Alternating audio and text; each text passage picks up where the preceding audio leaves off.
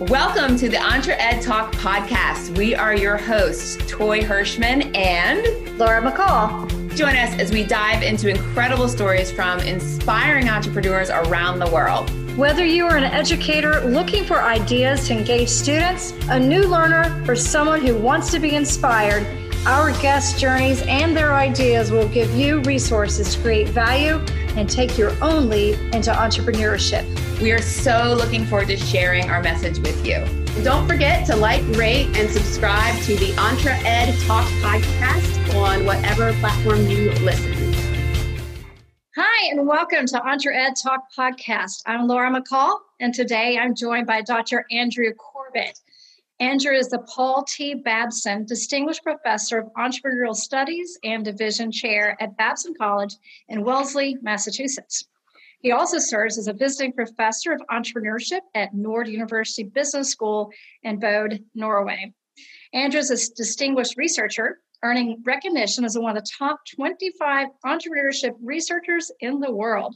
His primary areas of expertise are corporate entrepreneurship, entrepreneurship learning and cognition, and entrepreneurship education. His research has appeared in countless journals, including the Harvard Business Review and the Journal of Management Studies. As a part of his research, Andrew serves as the Global Entrepreneurship Monitor U.S. team, which recently released a report entitled Diagnosing COVID-19 Impacts in Entrepreneurship, Exploring Policy and Remedies for Recovery.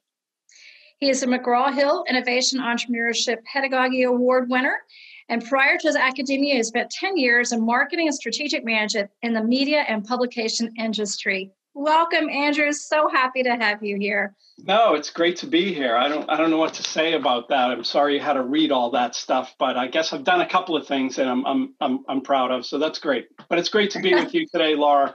I really appreciate the opportunity to chat with you. Thank you. We've been having fun before this, but we'll get into the seriousness of the podcast. I consider you've had such a distinguished career, Andrew, and a fun, I would say, entrepreneurial path. The man of many talents. Can you tell our audience a little bit more about your career journey? Yeah, sure. I think, Laura, like most of us, when I'm sure you are, when we advise young folks and we talk to them and they want some advice on their career and their journey and their path, I think many of us say things like, oh, well, don't follow me because mine went all over the place. And I think what we find over time is that's what happens to most people, right? I think it's few of us that, wake up as a high schooler or college and go, I know I want to be a doctor. I know I want to be a whatever. And so my path, took turns as most do. When I got out of college, I did work, as you noted, in the media, the publishing industry at that time. During a time in the 90s and into the aughts when the internet was coming, and so that was fun. There was a lot of crazy stuff going on. When I finished my MBA, I had the opportunity, though. I moved to a new company and I was doing some strategy and M&A work. And I had the opportunity when I finished my MBA, I was doing that part-time while I was running part of this company. I had the opportunity to teach. They said, hey, we like what you answered questions kind of like a doctoral student. Have you ever thought about research? Have you thought? And I was like, yeah, I have, but it's nothing I really, in the top of my mind. But what happened was I taught an evening class, while I was working during the day. I liked to write. I was always interested not just in running businesses, but how they work, how they tick, what goes on, organizations and people and how they interact. And I started to think about that more, the question my professor had asked me. So essentially what I did at one point is I liked the teaching. I realized I might be interested in research, and I decided to chuck it all. And, I left, went and got my PhD.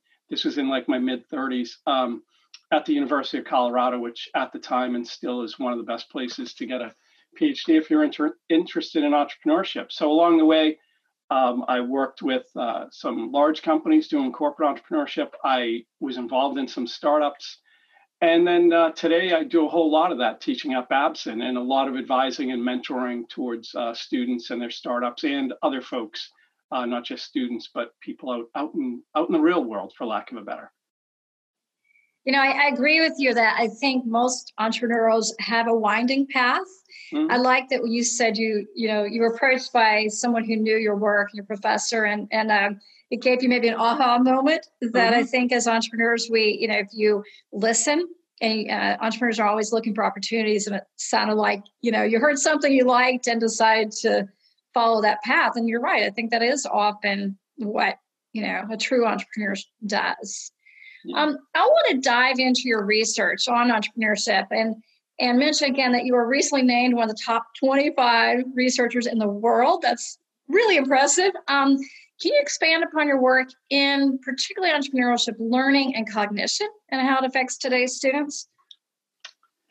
Yeah, sure. I've always found this is work I did early in my dissertation around learning and cognition.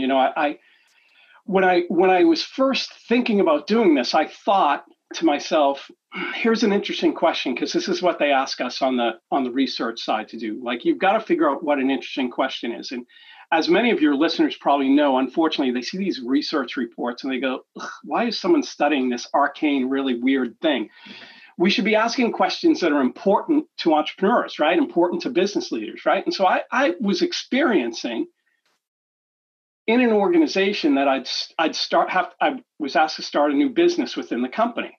And when it was me and one other guy, and then we added a couple of women to the team, another guy, and we're still very entrepreneurial. But as it grew and it became 20 people and it became 40 people and it got bigger, you started to have to put systems in. And I was thinking to myself, well, that's a question, at what point in time by size does an organization stop being entrepreneurial and start being, sort of bureaucrat, large or whatever? I came to learn, that's a good question to initially ask until the professors say to you, that's not a good question. Because I think, as everyone listening to this probably knows, entrepreneurship and being entrepreneurial has little to do with size. You can find small companies, 1 or 2 person operations that aren't entrepreneurial at all. And you can find large organizations that are entrepreneurial. And so that was the question that got me started.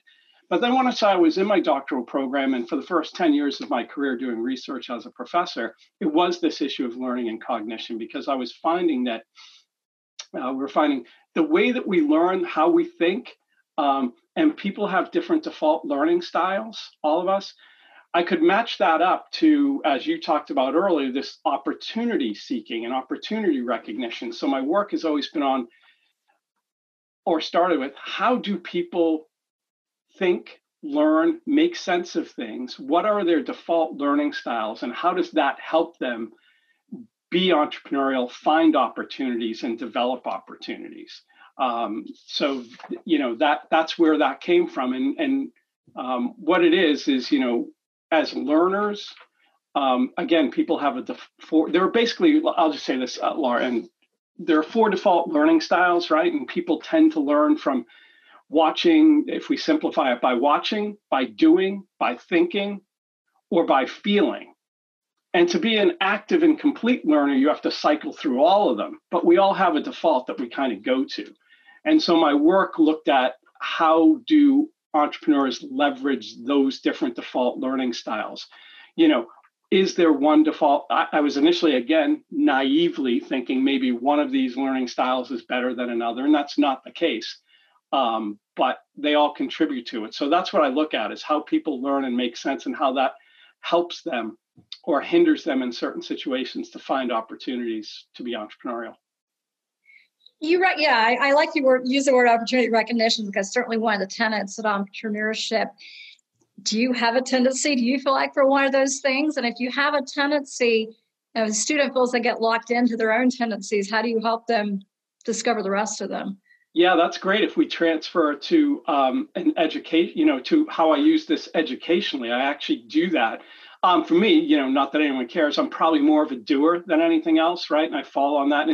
And those are the words we use, again, for practice, right? To make it just more meaning for us as lay people. Like, there's this, when we do the research, it's about abstract conceptualization and concrete, all this other stuff that, I don't want to bore us with. But yeah, I'm more of a doer, right?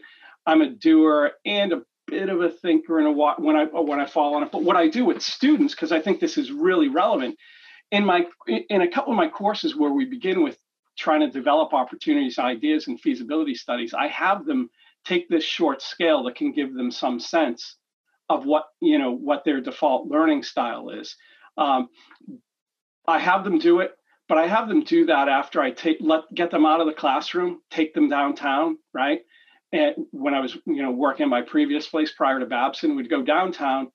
I'd tell them to just go look for opportunities, come back to the class and we'll think about it. And between giving them that scale and then having them do that, I would then have them, you can map on a 2x2, right? That's where each of these learning styles fall. And I would then have people map themselves like on the board, right?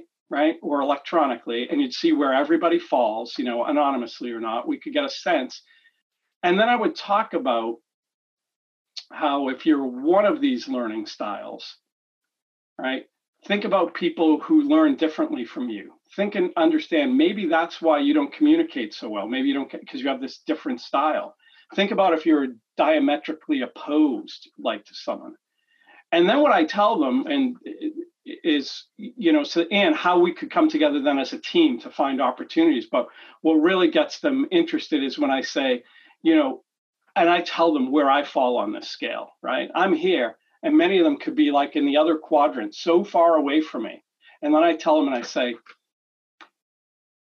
what's interesting to know also is that your default learning style is also your default teaching style. And they get kind of like, because then, if they're diametrically opposed, they're going, oh, Andrew's going to be teaching to me in this way that I'm not comfortable with. But then I explain to them, and what I do in every class that I teach is I make assignments and exercises and everything we do to make sure that they tap into everybody's default learning style. So some assignments tap into if you fall here, some assignments tap in if you fall here. And that way it's, fair, for lack of a better, right? That I'm not always teaching the same way. I'm sure I default to it, but I try not to. But that's what the learning and cognition work is all about.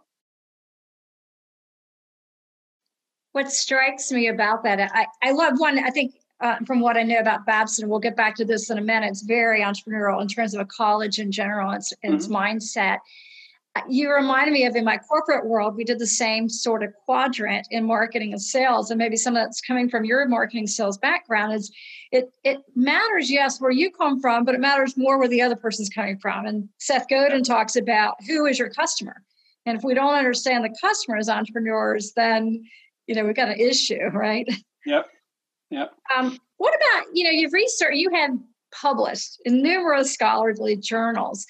Is there any one study that stuck out for you, or you had your own aha moments, or one that was more fun than the others? Yeah, I think there's one that really is fun recently, and that connects more to, education and teaching students that I found it was really fun to do, which sometimes our research work, well, let me say, it's always fun, but there's often drudgery along the way when you're, doing data analysis and these things, but this was a different take. So there was. It was 2 years ago, I published a study with my colleague Heidi Neck at Babson, and we were looking at entrepreneurship education. There are a lot of things that we talk about in entrepreneurship education that I'm not sure, and when I say we, I'm talking about colleges, universities, and departments that teach entrepreneurship at the collegiate level. There are things we talk about that I'm not sure we have completely researched and really know, right? So, for instance, I'm sure you know the term, you'll hear people say things like entrepreneurial mindset, and you'll hear colleges and schools and universities talk about, well, what do you do there? And we're guilty of this at Babson at sometimes. Well, what do you do there? Well, we change their mindset. They come here and we give them an entrepreneurial mindset. Well, fact of the matter is that's really ill-defined. No one knows exactly what it is. A lot of schools don't know what we're doing. And quite frankly, this is becoming more and more important for colleges and universities, particularly private colleges and universities that tend to cost a lot of money.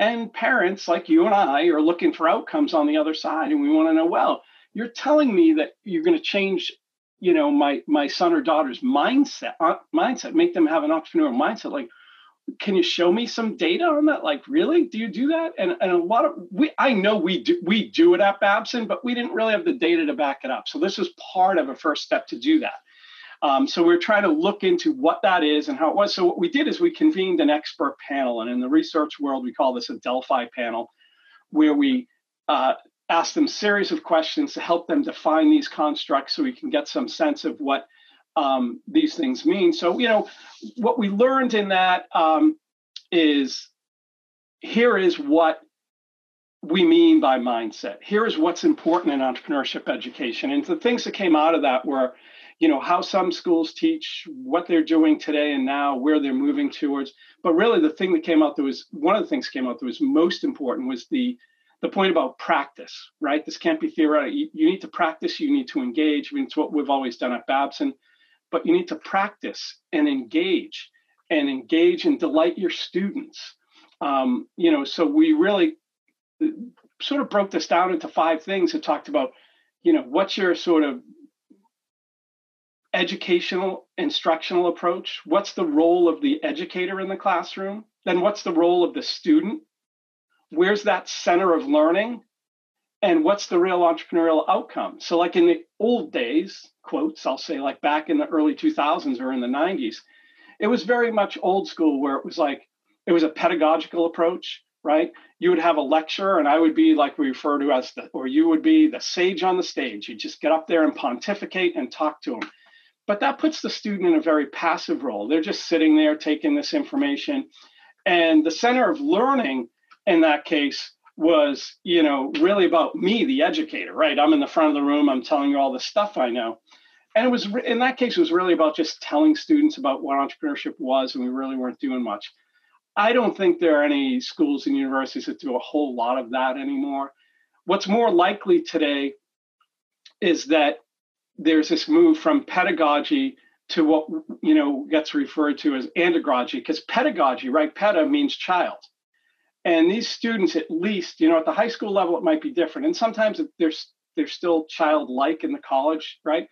But, andragogy, which is really about teaching adults, right? And so if you're going to teach them, you need to recognize I'm not just lecturing to them. You need to be more of a coach, right? And that the student's role is not just to be passive, but to be, stimulating and involved. And that the center of learning isn't just about me as the teacher, but it's about both of us. So it's a shared sort of center of learning. And then the outcome is really more about mindset and learning how to do this. And in the research, Heidi and I then said, well, the next thing out on the continuum and the ideal, right, would follow this thing of what's called hudagogy, which is a next level sort of, adult learning that really puts them at the center.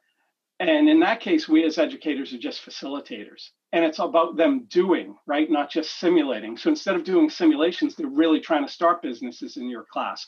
And the center of learning is all focused on the student and what he or she needs. And the outcome isn't just learning about it or isn't just changing your mindset, but the outcome is actually starting a real startup. Now, I don't think that's ideal, right? I think that's an option. We should have renamed it something else because it depends on what the readiness to learn is and the motivation of your students. And not everyone's ready, at 20 to start a business and really do it. So it matters. But that was really exciting to me. That was fun because it helped us really learn some things that I thought was important about how we should be teaching entrepreneurship to students. Here at EntreEd, we are continually searching for new ways to support you and your entrepreneurial programming, initiatives, and innovations by offering a rich array of professional development options, resources, events, and networking opportunities. EntreEd is excited to now offer all of those fundamentals in one place, introducing our new membership portal to help launch your career. There are both individual and school memberships available. Your students will thank you. Join the community today at entreed.org/membership. I love that you gather the panel. I think, you're right. Sometimes we go down a path, and like you said, we used to teach the sage on the stage. Love that term. And to truly be a coach, I think you're right. We have to understand others and respect how others are doing things and bringing students along. We often talk about, we feel like some of the best teachers are the ones who allow a little chaos in the classroom, where they really allow the student to question, right? And like you said, not everybody's ready to learn at the same point, but the questioning process is huge. Yeah. So I think all of those determinants, right? It's like way back, I don't know, before some time ago, I wrote an article about the importance of those of us at colleges or schools of not trying to be, MIT or Stanford or trying, we learn the best from all these other places, but then you need to adapt it to your local environment and what makes sense for you. And I think this is the same, right?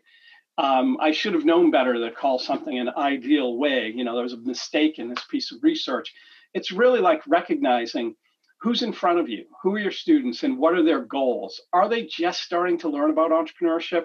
Or do they know about it a bit and we're really trying to work with them? So in that case, we're going to do some simulations and help them feel what it's really about, but it's not real yet. We're not really starting stuff. All of that. So it's a sense of who the students are. And I've found that at different colleges I've worked at. Babson's a unique place, right? Everybody there is ready to go for the most part. But at other schools, I always felt that the undergrads, at least at the beginning, they're not really going to start a business right away. And the fact of the matter is, I'll tell you, Laura, we're known as one of the best places in the world to learn entrepreneurship. What do you think? So here we go. I'm going to talk. This is going to be just like class. So now we're going. Are you throwing a curveball at me? Yes, I am. What do you think the percentage of Babson students are upon graduation? What percentage start their own business? I'm going to say it's low. I'm going to say 20%. Yeah, you're Even right. though it's the School of Entrepreneurship. And I did not research that, but that's right. just what I've got. No, you're right. It's absolutely low, but it's half that. It's roughly about 10% every year. Now, wow. Okay. If people said, oh my God, you guys are failing, or you're like the top entrepreneurship school and 90% of your students aren't starting businesses. But, look, and I know we're going to talk about this later, that's not the goal for Babson, right? I mean, it's one of the goals. It's a nice outcome, but we look at entrepreneurship education a little more broadly than that, than just starting business. Well, I think, you and I were talking about parenting before we got on the show. And I think as a parent, you want to see your kid come home from Thanksgiving break and ask the questions. You want to see some maturity. And I think that's what you're talking about. You're leading your students toward their own discoveries, their own maturity. And I think that is as good a goal as any, whether or not they start their own business. Yeah, absolutely. And so at Babson, again, like I think about it as we use the vehicle of starting a startup and starting a business as a way to teach them other things and broader things, right? So I believe that, so we teach entrepreneurial leadership, and we have a perspective called on ET&A, entrepreneurial thought and action. But, I've always thought that I believe that entrepreneurship is the most powerful good in this world, right? It's the most powerful force in this universe to do good. And so we teach our students that. The reason why I say that, just as an aside, is if you look across economies, anywhere that you look where people are not free, right? So this is some relatively serious stuff here. Any regions where you see people who are not free, you introduce entrepreneurship and freedom follows. And any place where you introduce freedom, entrepreneurship follows. Now, I can't tell you the causality, which way that arrow goes. I actually think it goes both ways, as I just said, but that's really true. And I really believe that it's a phenomenon to do good. And what we're teaching, and that's why you can do it not just in a startup, but corporations, government, nonprofit organizations. I see it, and I had a former student who did this in refugee camps where they taught entrepreneurship and do things. Because sadly, if I asked you, here's another one. All right, Laura, I got another question for you. What's the average time somebody spends in a refugee camp when they're displaced because of war or all the horrible things we see going on? I'm going to say years. I'm going to say 3 to 5 years. Yeah, it's like 17. People are born and grow up in there. And so this is a powerful force in that environment to help them. They build communities within there and be entrepreneurial, but hopefully to get out. And so I do see it as one of the powerful forces. But back to Babson on that, and what I believe and what we teach and why it's broader is we teach entrepreneurial leadership in many ways. That's how we term it, right? It's being an entrepreneurial leader.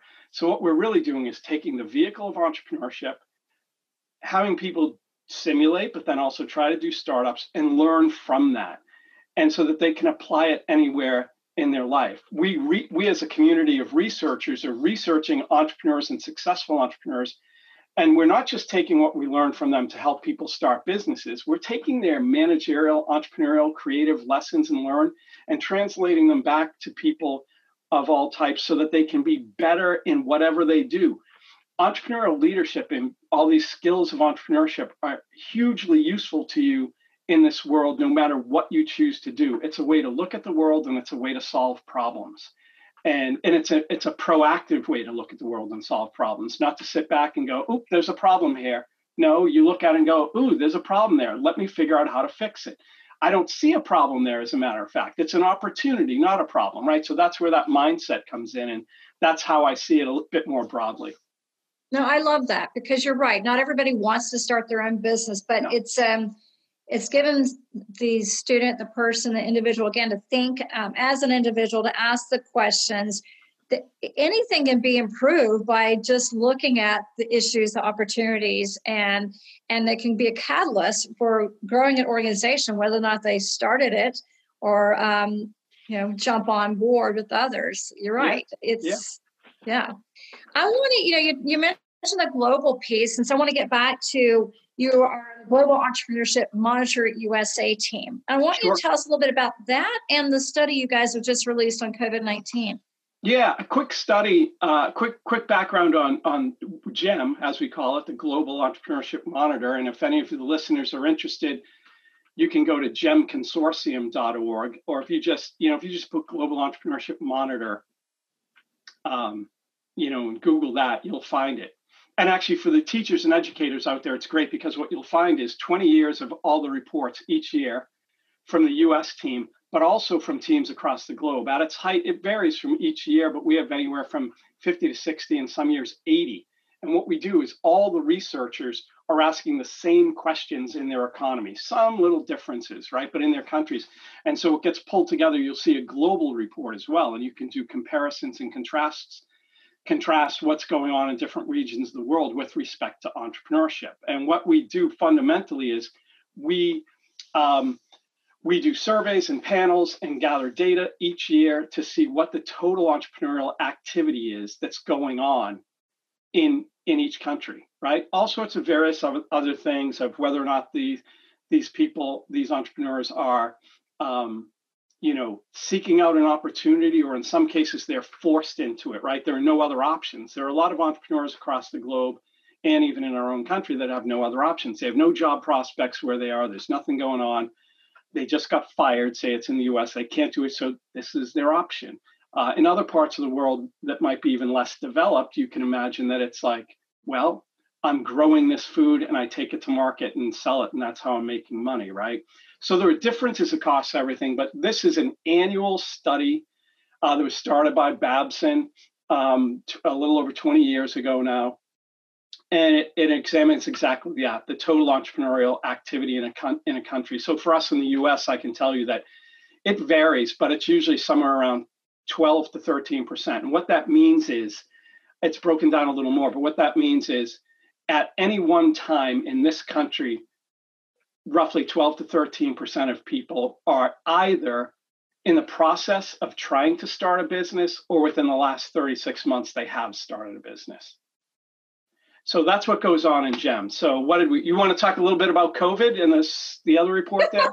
We might as well. It's pretty current. Today we're learning about the president being positive. But yeah, I do think that study is very important, because it's obviously not going to go away. And I wasn't aware, you give me the aha moment, so I was not aware that Babson started that, but in the ongoing research. But I do think it's important for students and all of us to hear where we're going with this.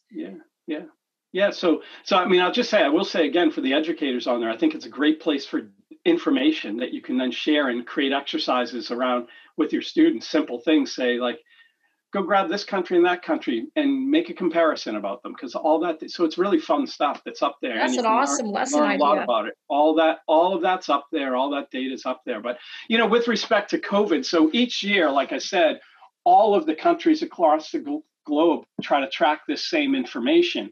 But additionally, we'll do some special topic questions each year, and each of the countries do that. So sometimes what we'll do is, in the US is, 1 year we did special extra questions on corporate entrepreneurship. 1 year we did special extra questions on gender and women's entrepreneurship, right? Minority entrepreneurship. And so this year, of course, with what's going on, the extra work we put in was around COVID. And what's going on there. And to no one's surprise, the results, we see things that are distressing, right? I mean, at one time there was about 43% of businesses had either temporarily closed or were going to close. So we're seeing that.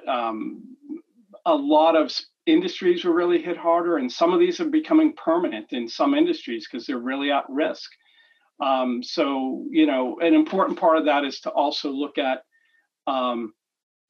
ecosystems and how that matters. So if you think about the entrepreneurial ecosystem, so just say, for instance, all the kids are at home now, and daycares are closed in a lot of states, or they were at a time. And that affects, that individual entrepreneur who's going to work. So all of a sudden, you're a guy or a woman who was running your own business, and you've got all these pressures, but then the ecosystem falls apart as well. Now, you can't send your kids to school, or you can't send your kids to daycare. And that has another effect on your ability to do what you're doing. So that's difficult, so I think we all know that there have been changes, and it's been tough, and our numbers show that. But what's also interesting is there's been a positive side to this too, right? I mean, there's always a silver lining, and some industries around the PPE stuff, of course, protective gear and that, things like that. Some others, some industries like that have, it's been. There have been some positives for industries like that, and they've been able to do well. So it's not all doom and gloom, but for most entrepreneurs, it's not. And, it's interesting, beyond what's happened with COVID in the report we did in GEM, I did write an article in last month for Entrepreneur Magazine. And in there, I talked about, some of the positive things that happen, and that we need entrepreneurs and we need entrepreneurial leadership. And I gave 5 steps about what successful entrepreneurs are doing and how they're pivoting at this time to be successful. So there are positives. And I think that savvy, smart entrepreneurs always trying to find a way for that new opportunity and to innovate and change what they're doing, right? No, that's true. I mean, I live in a place with a lot of small businesses. I'm in Asheville, North Carolina, and some have really risen to the occasion. They took this opportunity to expand while they couldn't open up. They expanded restaurant space and outdoor space, and I've seen a lot more art pop up during this time.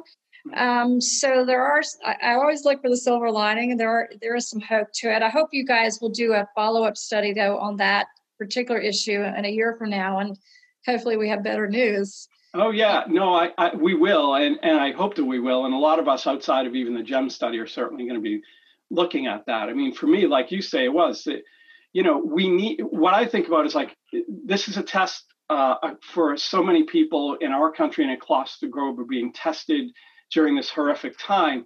But when we look into this little narrow snippet of it, with entrepreneurs and entrepreneurship, like, I believe the mindset that I just talked about, the entrepreneurial mindset and being an entrepreneurial leader and trying to recognize opportunities and do things are critical. I think that mindset is what we need at this time to lead us out of this, right? And I see that from small companies that I work with and how they've pivoted to large companies and what, airlines and hotels are trying to do in this difficult time. And what I really come down to, one of the things I think about is that I think about entrepreneurial leadership and having that mindset.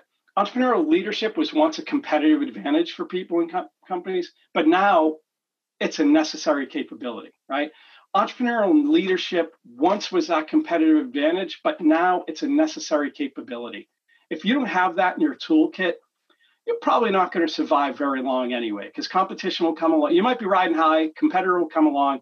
And if you're not ready to move and react and be entrepreneurial, you're not going to survive, in the long term. So like I said, in that entrepreneurship magazine article or entrepreneur magazine article, I'll spell out those sort of, what I see as like 5 steps to help people do that. I'm going to go look that up. It sounds like a great article.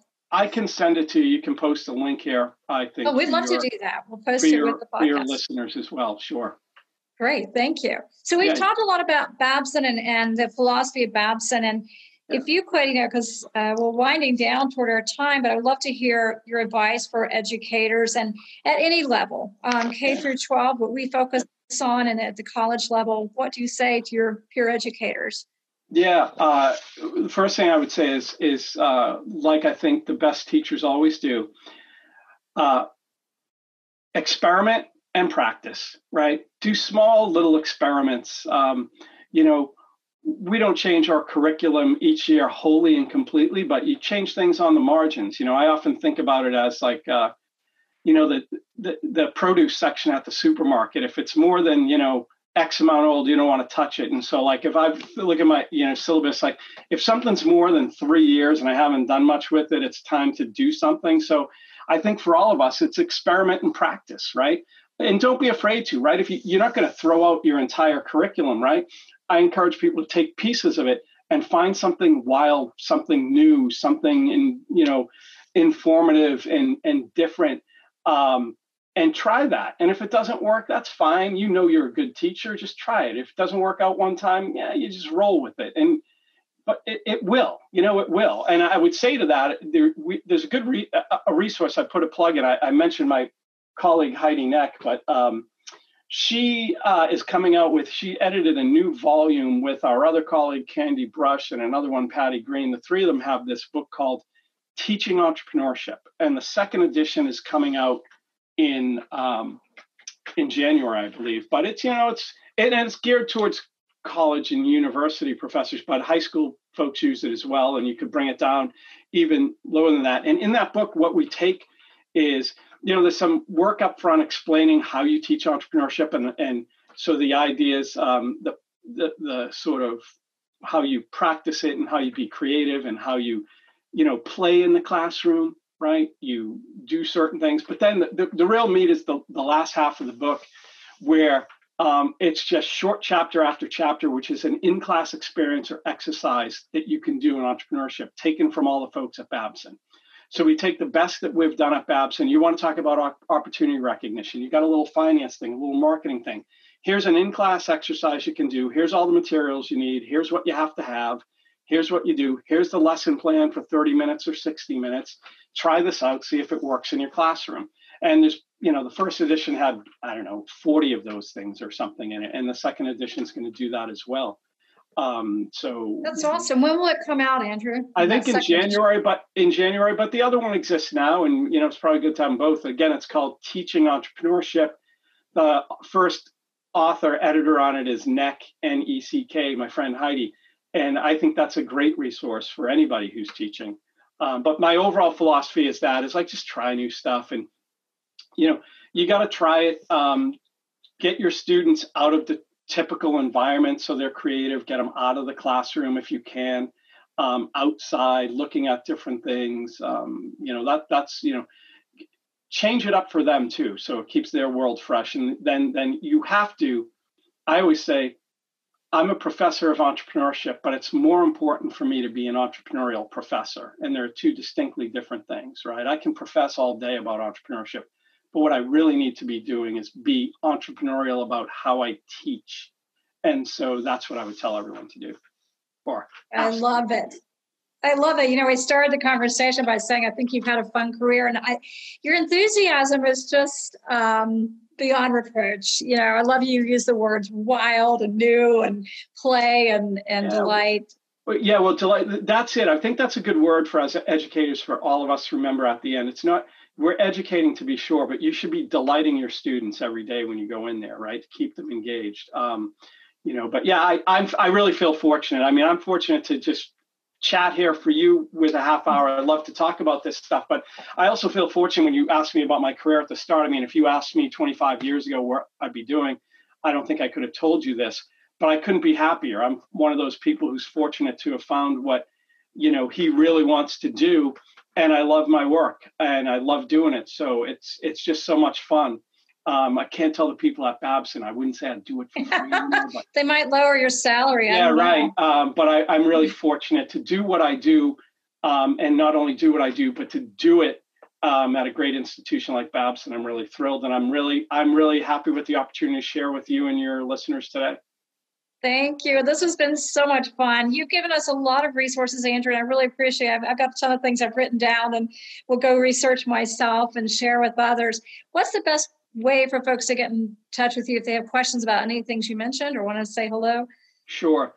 Easiest thing, real simple, is just to email me at Babson, and my email address is acorbett@babson.edu. And that's simple, right? A for Andrew, ACORBETT @babson.edu. And you can certainly post that up with this as well. Great. Thank you. This has been just such a pleasure. I really do appreciate it. And hopefully we'll circle back around and talk to you again in the future. Yeah, I'd love that. Super fun for me too. Thanks so much, Laura. Thanks, Andrew.